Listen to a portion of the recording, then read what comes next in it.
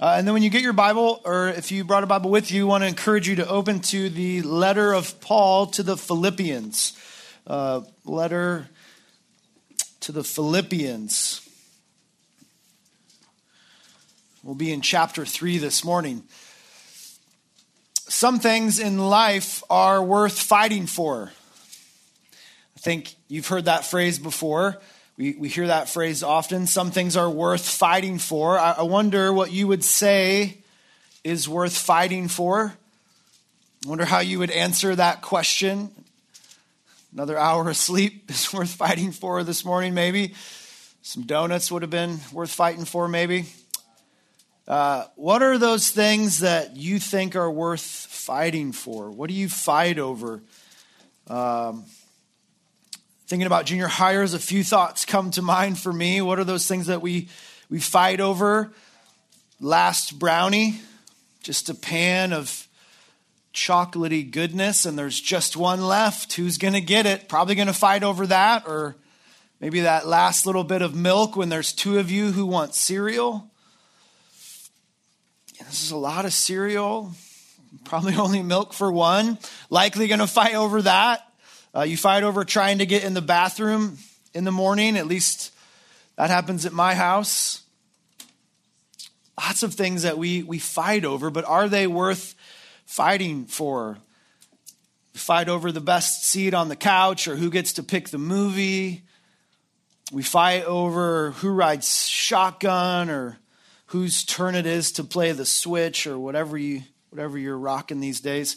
People fight over all kinds of stuff. This group in particular, I think we fight over who's the best at Gaga ball. Whether you want to admit it or not, you want to win that match of Gaga ball, and you certainly want to win the winter camp championships of Gaga ball. I know you do. You fight over it. You want it. Here in junior high, we may fight over what's better, homeschooling or public school or private school. We'll fight over what's better, In-N-Out or Chick-fil-A, Taco Bell or Del Taco, or maybe just neither. I don't know. that last one. What do we fight over? What are these things that we fight over? Are they worth it? What do people fight for? It should be of no surprise to you that most people in our world think that personal happiness is worth fighting for. Just being happy. Happiness is number one, and it's worth fighting for. The dream job and all the stuff that goes with it. It's worth fighting for. That house, that car, the right friends, the right spouse, the respect that we think that we deserve. People fight for that stuff. Whatever's going to make you happy, happiness is number one, and I'm going to fight for that. Our world embraces that. They love that. They fight for that personal happiness. Are they right? Is that something that should consume our lives? The people in our world, do they have it right? Should we just be chasing happiness? Let's think about that a little closer to home. How does a junior higher think about happiness? Maybe it's good grades. Maybe it's, playing all the sports. Maybe it's having a closet full of the right clothes or having the right friends, being in the right crowds. These are the things that are going to make me happy, and we start to chase after those things. Just like the world believes, we get convinced that it's that stuff that's worth fighting for. It's crucial to understand that the problem with a lot of those things is often us. A lot of those on that list are good things, but we let those control us. We let them consume us. We get obsessed with those things, and we start to believe that it's only those things that are going to offer us true happiness. And let me push this one step further. How should not just a junior higher, but a young Christian, a Christian who's in junior high, how should they think about happiness or about joy or about what is it that's worth fighting for? You believe the gospel, that Jesus died on the cross for your sin. You believe that his death paid for your sin. You've embraced that and you want to leave your sin behind and you want to follow Christ. What should you be fighting for? And you start to notice you have kind of the same temptations as those who aren't following Christ. Sin is still a problem. You're saying things that you regret. You're thinking things that you wish you didn't. You're doing things that you wish you could take back. Sin is still a problem. And not only sin, but trials in life, real trouble, real hardship. They find their way into your life and joy is just long gone. Sin tempts you to lose the joy that you should have as a believer. And you begin to fight for the wrong things. And life keeps coming at you and trials and trouble. And it causes you to start looking for joy and happiness in the things of the world.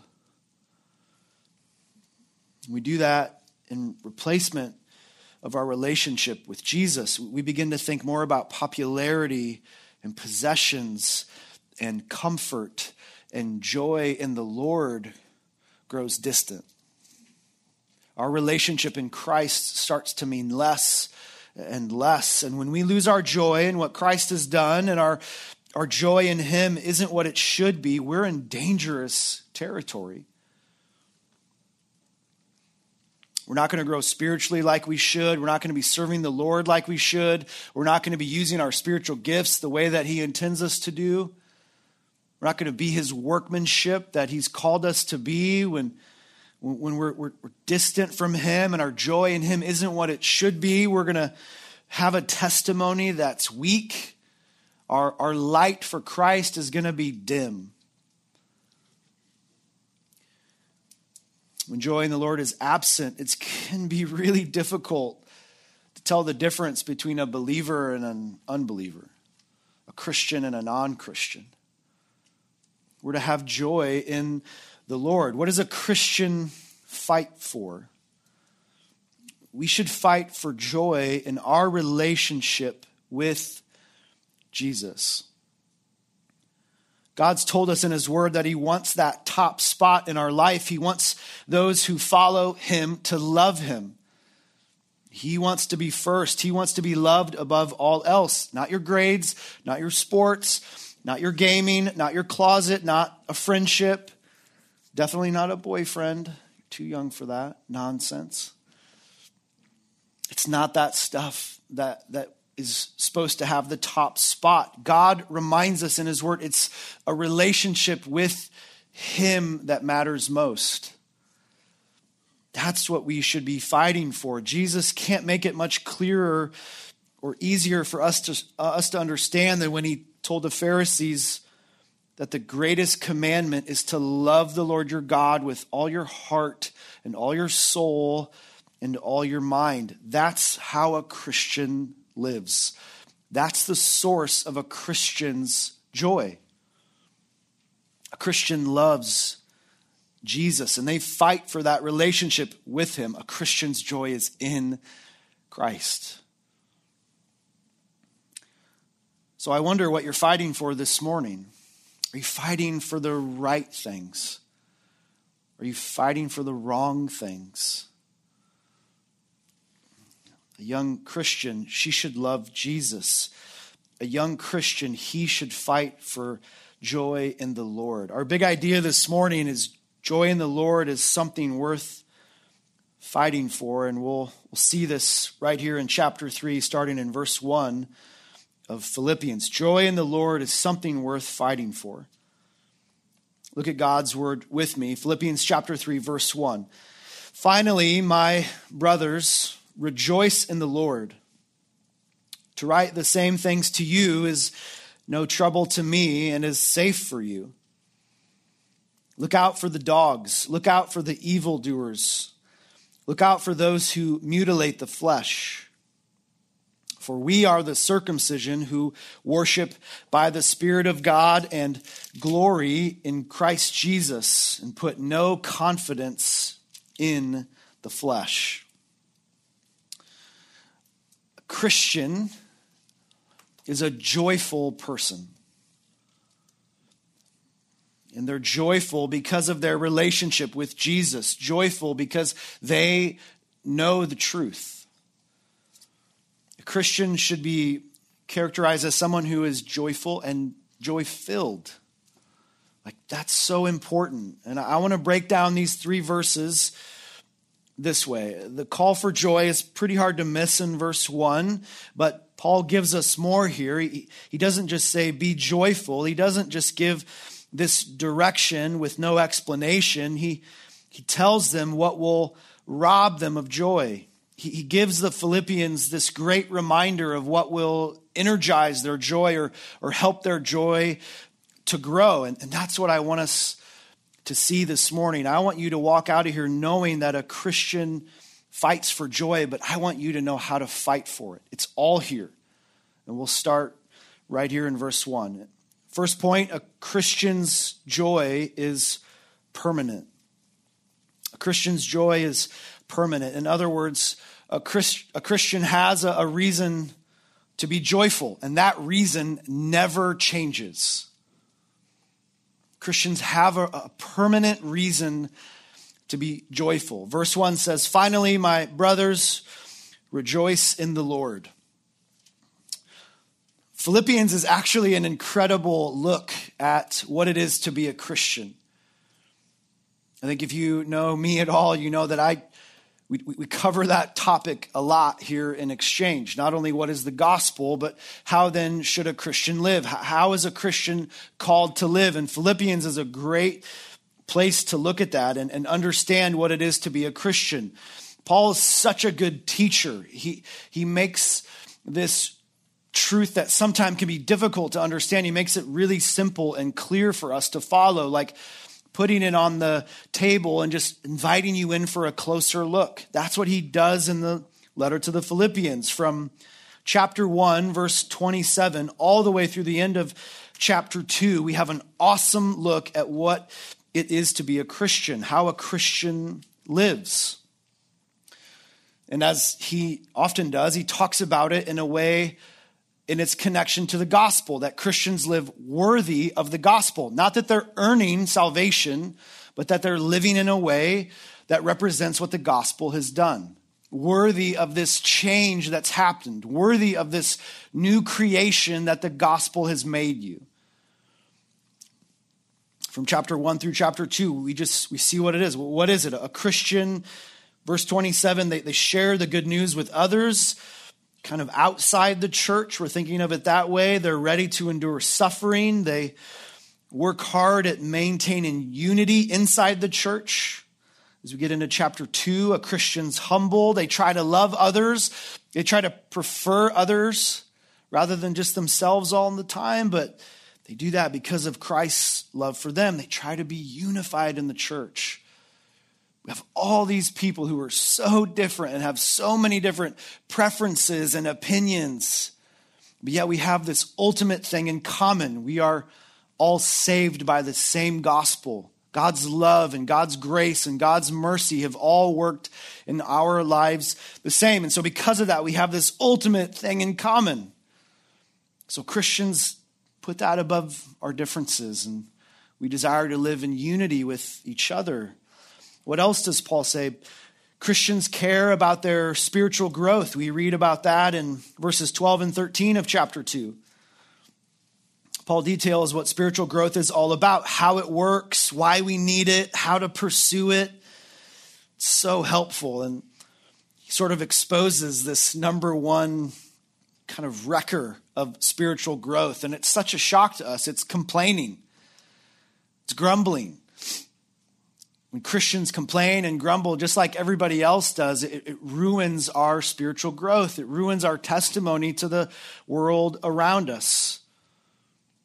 And Paul gives these great examples of men who are growing and living as Christians. You could maybe summarize all that by saying Christians live in community with other believers, and they also live for the interests of Christ. So as we turn the page into chapter 3, Paul says, finally. Finally, rejoice in the Lord. It's a word that, makes us think that he's done. Like when a pastor or preacher says, let me close with this. Everybody's like, sweet, Bible shut, note shut, let's go. That's the same kind of word that Paul's using here, like finally I'm done, but clearly he has a lot more to say. God knew the Philippians needed more. We need more. There's more to the Christian life. What is that? Well, it's this, and it's really important. Christians need to insist on joy in the Lord. They need to fight for their joy in their relationship with Christ. It's actually a command. It's an order. It's something that we can't afford to ignore. We have to listen to this. We have to put this into practice. You could think of it this way. It's commanded because there's always going to be something that's trying to squash your joy in the Lord. There's always going to be something in life that's trying to wreck it and ruin it and minimize it. So we have to insist on it. We have to fight for it. Believers need to rejoice. They need real joy. And we need to think about joy for just a minute, because most of us have an understanding that joy it's circumstantial. Huge word for junior high, especially on a time change morning. So circumstantial, what do I mean by that? Let me explain that. Our joy is often connected to whether or not things are going well. Things are good, joy is good. Things are bad, there is no joy. That's often how we think about happiness, how we think about joy. It's so easy to be joyful and happy when times are good, when everything's going our way. I was at a 6-year-old's birthday party yesterday. She was just having a great day. It's hard not to. Presents.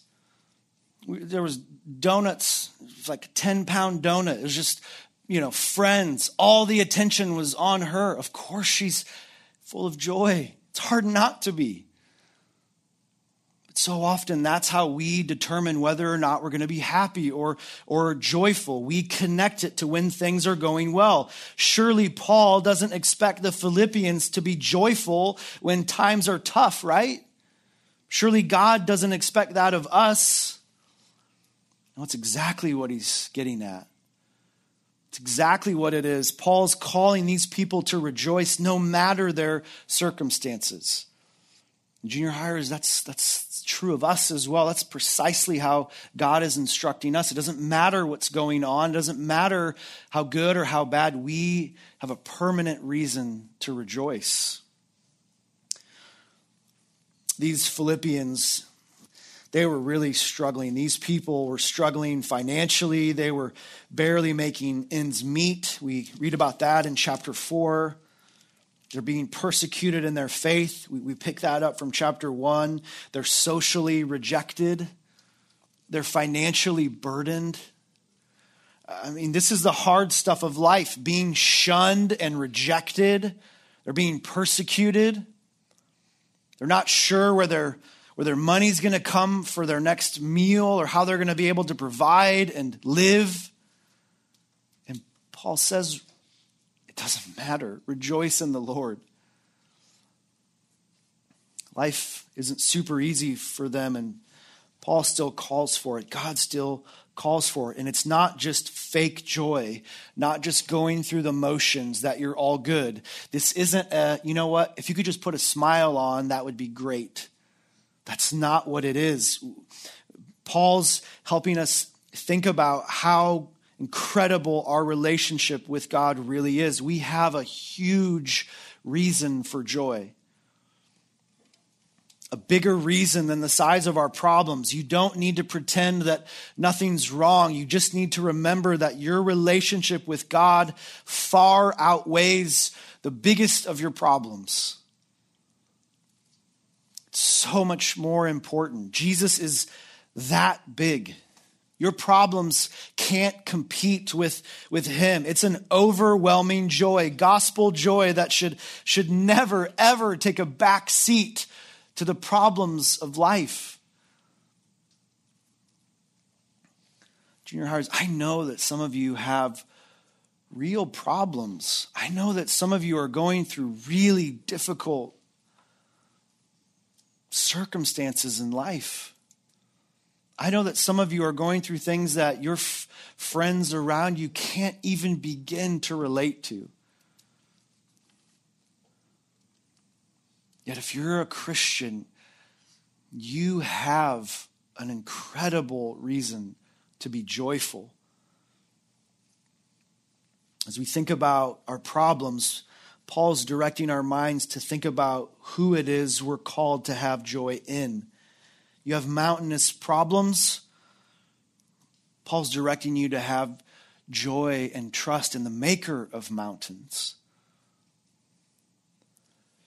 Not just joy and personal happiness, not because you're having a good hair day or because you're going out to lunch after church. That's not a reason to be joyful. Not joy in circumstances, but joy in the Lord, joy in the unmatched, unparalleled, unrivaled God. The Christian has an incredible reason for joy, and it's a reason that never, ever changes. Isn't that awesome? Your salvation is sealed and it's fixed. You belong to God and you can and should be joyful no matter what. The rest of verse 1, Paul says to write the same things again is no trouble to me. It's safe for you.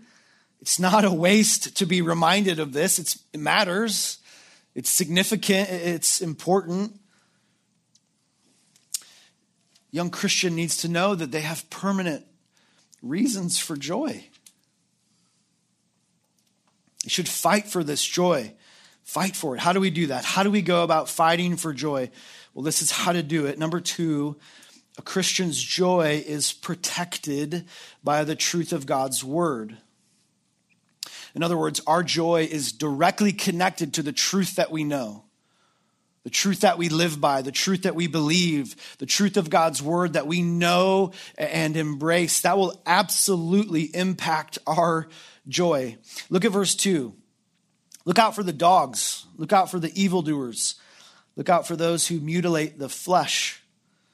3 times, Paul says, beware or look out. It's a word that's used of something that's dangerous.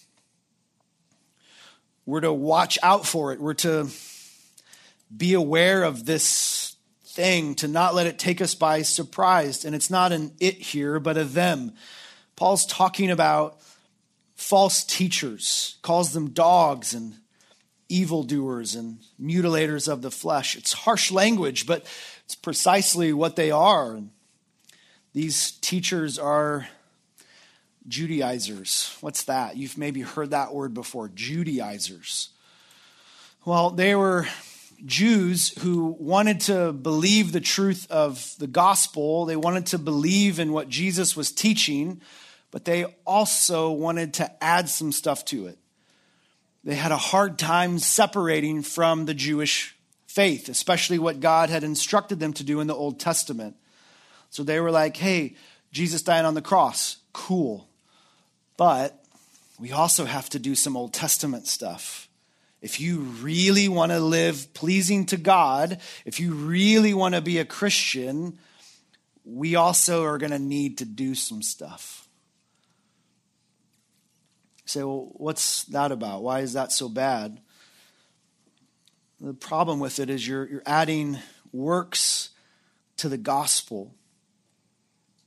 It was Jesus plus something else. Paul says they're dogs, they're evildoers, they're the false circumcision or the mutilators of the flesh. They're dogs. You know, it's not a cute, fluffy dog. It's not your dog at home. It's not nice. It's not what's up dog either. This is something very, very different. It's a slang word. It's a word that Jews used for Gentiles. It was a word they used to describe those who were outside of God's love and God's community. It was a huge insult, and it's hilarious because Paul uses their own term against them. He says, actually, you're the dog. You're the one who's cut off. You're the one who's outside of God's love, God's community, God's people. These men teaching this lie, these guys are dogs, evil doers. They have this evil and confusing message. What's Paul getting at here? What are we supposed to take away from these descriptions? Paul's helping us to understand the dangers of false teaching, the dangers of a message that runs contrary to God's word. It's dangerous, and we're supposed to understand that adding works to the gospel, it's going to kill joy. If we get really specific here, adding something to what Jesus has done is going to rob us of joy. It's going to steal our joy. Why? Because now so much depends on you. Adding works to the gospel, it's going to require that you put confidence in something that's weak, in something that actually can't offer you real and lasting joy. It's confidence in you, confidence in your ability, your flesh, your works. You have to put your trust and your hope in your potential to keep it up, to keep going. In their case, it's these rituals. In our case, it would be, let me try to earn God's favor by being good enough. I believe the gospel, but let me also try to do good stuff. Try to make him happy that way. Maybe I can earn God's favor by spending an extra 5 minutes in prayer. Maybe God will be happy with me and allow me into heaven because I'm going to church and I never miss a service. We start to think that way. We're trying to earn God's favor. Junior hires, that is not the gospel. That is not the truth of God's word. That mindset goes so against God's word. It contradicts, it conflicts with everything that we learn about what Christ has done for us. Ephesians chapter 2, verse 8, for by grace you've been saved through faith. This is not your doing. It is the gift of God. It's not a result of works. We're not to trust in anything other than Christ to save us. I think we have time. We can look at a little passage in Galatians chapter 5. Chapter 5, verse 2 to 6. Paul addressed this very thing here. If you add to the gospel, if you embrace Jesus plus works, Galatians 5:2, Jesus is now no benefit for you. You just lost everything. You're now under obligation to keep the whole law. Galatians 5:3. You're cut off from Christ. You're fallen from grace, fallen from the very thing that's saved you. Verse 4. Look at verse 6. In Christ Jesus, neither circumcision nor uncircumcision means anything, but faith working through love. That's what matters. We aren't to think even for a moment, even a second, that we can or should add anything to the gospel. Jesus is so enough. What he did for us, we don't need to add to it. And that's incredible. And if you start to think that your salvation depends on you, I guarantee you'll be robbed of joy. If you don't have that truth, you can't have joy. You'll be too busy trying to keep your salvation. You'll be too worried about sin. You'll be too anxious about losing God's love. You'll be overwhelmed and constantly asking, am I doing enough? Am I obedient enough? Have I kept enough of God's word? Have I lived pleasing to God? That's a restless existence. That's a horrible life and not a life that God's called us to. Such assurance and peace in the gospel. basics of the gospel are so crucial. This is why we have to know what the Bible says. We have to know what the Bible teaches. We have to know what God's word is and has for us. A Christian fights for joy by knowing the truth of God's word. They don't lose joy because of some lie or some dangerous teaching or even some feeling that they get. They live confident that they're saved. The Bible makes it clear you aren't meant to trust in anything other than the reality that Jesus alone can save you. It's Jesus who pays your debt, not you. It's Jesus who pays for sin, not you. When you add to the gospel of Christ, you cheapen it.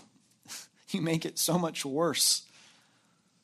When you add to the gospel, you paying something, it disgraces what Christ has done, and it's now not the gospel at all. A Christian fights for joy. They protect their joy by living the truth of God's word. Your heart can't be trusted. Jeremiah 17:9. You have a heart problem. Heart's deceitful, desperately sick. Protect your joy by knowing the truth of God's word. What else? How do we have joy? What's here in Philippians chapter 3? How do we fight for joy? Last, number 3, a Christian clings to their love for Jesus. Not only do we protect our joy by knowing the word, but we grow in our joy by loving our Savior. Verse 3, Paul says, we are the circumcision who worship by the Spirit of God and glory in Christ Jesus. And we put no confidence in the flesh. This is who you are, Christian. You don't need in their case, the temple any longer. You don't need these Old Testament ceremonies and rituals. You don't need that stuff. We worship God now through the Spirit. We worship him in spirit and truth. John 4, the temple is not necessary anymore. We can worship Christ all the time. We have access to the Father through his Son. We're worshiping him right now as we give our attention to his word. We don't need the rituals that were in the Old Testament anymore. And also we give honor, we give glory to Christ. We glorify his name, especially as we recount what he's done for us.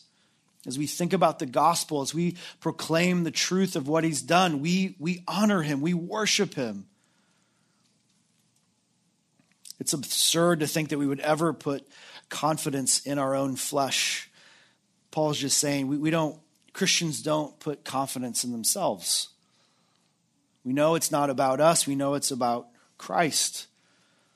So you can't be a Christian and think that Jesus isn't enough. You can't be a Christian and think that you have to add something to his sacrifice. Yet Paul's fear is that that's what would happen. It's every pastor's fear for their church. When we emphasize our works over what Jesus has done, it's a huge problem. It makes the miraculous mundane. It makes it just so weak, so defective. When you put your confidence in what you can do, everything quickly becomes about you, not Jesus. And you know what? We're right back to where we started. Now it's all about you. It's all about the happiness that you can produce, the happiness that you're chasing in the stuff that's around us. No matter what's going on, if you're a Christian, you should be able to say, I have Jesus. And that is so enough. It's so enough. You might be in the fight of your life with some sin, but you know the truth of the Bible. You know Jesus will forgive you. You know Jesus has paid for that sin. You know you're called to fight that sin. But you don't have to let it rob you of joy.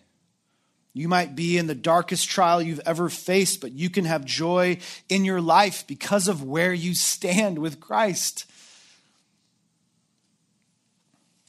Your joy will grow when you spend time with your Lord. Your joy will increase when you study his word. Your joy will grow when you talk to him in prayer, when you grow in your faith, your joy grows right along with it.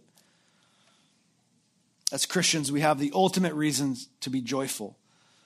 It's Christ, and it's him alone. Rejoice in the Lord. Insist on joy. Fight for joy. Cling to Christ. This is so important. If you don't have a relationship with Christ, I can guarantee you're fighting for joy in all the wrong things. The Bible gives us an incredible example of this exact thing. There was a man named Solomon, and he wrote a book called Ecclesiastes. And Solomon, if you're not familiar, he was smarter than you could ever hope to be. Solomon had more money than you could possibly imagine. And Solomon put this very question to the test. Is there joy outside of God? And he put that big brain of his, and he put that fat wallet to the test. Every pleasure he could think about, he chased. Every possession that he could imagine or dream up, he obtained. Even wisdom. He went after more wisdom and more knowledge. And with all of it, he described it as so empty, so meaningless.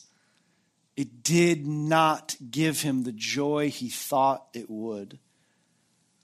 And it actually leads him to the place in Ecclesiastes chapter 2 where he says, who can have joy apart from God? And he writes the answer in the next verse. God is the giver of wisdom. God is the giver of knowledge. And God is the giver of joy to the one who's acceptable in God's sight. There is no joy apart from Christ. You might get a fraction of it, and it might last for a few moments, but there is no such thing as lasting, true joy apart from God. And if you're a Christian this morning, don't be tempted by the world. Don't be tempted by those things around you to let go of the joy that is yours in Christ. Fight for it. Heavenly Father, thank you for our time this morning. Lord, I pray for these young people to, God, not be tempted by sin, not be tempted by trouble, to think that there is no joy in you. Lord, I pray for these young people who don't know you, Father, that they would realize that the joys that they're chasing are fleeting. The joys that they're going after aren't going to last. Lord, for the young believers in the room, would you help us to just grab onto this principle for today, for the week in front of us, to not be tempted to think that there's better joy in something besides you, because there isn't. Help us to see how incredible and rich the joy that you offer us truly is, Lord. Help us to fight for it. Pray these things in Christ's name. Amen.